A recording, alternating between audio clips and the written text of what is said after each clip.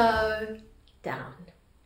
Have you ever had that moment in traffic when you are busy just enjoying your drive and this car is impatient and they come racing past you, overtake you, and they almost aggressively go past you only to be caught together at the next traffic light? And you think to yourself, where did that get you? Sometimes racing, going too fast, doesn't get us anywhere.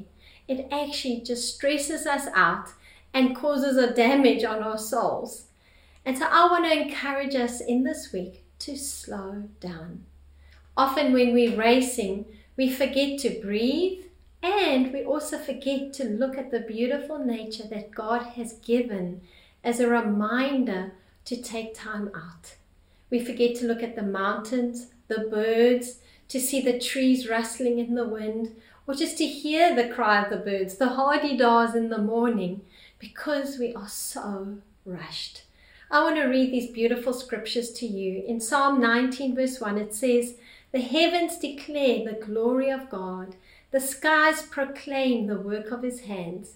In Job 12 verse 7 to 10 it says, "But ask the animals and they will teach you, or the birds in the sky and they will tell you, or speak to the earth and it will teach you, or let the fish in the sea inform you.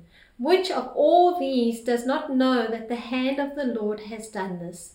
In his hand is the life of every creature and the breath of all mankind." Here, nature is crying out that his promises are for us. They're teaching us to look at them and see the hand of God in everything we do. I want to finish with a quote from John Mark Corner's book, The Ruthless Elimination of Hurry. He makes this profound statement: "To walk with Jesus is to walk with a slow, unhurried pace. Hurry is the death of prayer and only impedes and spoils our work. It never advances it." So if you are rushing or feel the need to rush today, stop, slow down, look at nature, and be reminded that when you see a mountain, great is his faithfulness.